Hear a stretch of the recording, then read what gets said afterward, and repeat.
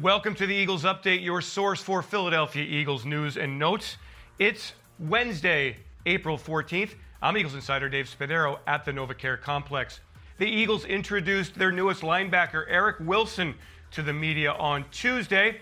And Wilson, who's made a great climb in his career from an undrafted player out of the University of Cincinnati to a player last year who led the Vikings in total tackles and who was an all-around standout, comes to Philadelphia on a one-year deal, and he thinks the sky is the limit. No, he thinks there is no limit for him in this Philadelphia Eagles defense in 2021.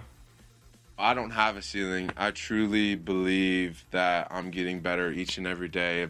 I continually work on being my best each and every day, preparing each and every day to truly succeed and to truly thrive. And that's why I spoke on. I think this is an amazing environment and an amazing city to do that in. And as the fans, you know they're going to show their support and love for you and express that excitement. The coaches hold you accountable. I hold myself accountable. And it's a great opportunity, and I'm excited. Wilson is expected to compete for a starting job, although no specifics have been mentioned, as the Eagles yet to hit the field in this 2021 offseason. I'm Eagles insider Dave Spadaro. Thanks for joining me on this Eagles Update.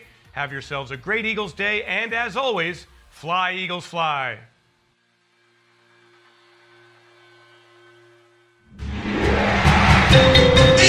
Eagles Entertainment.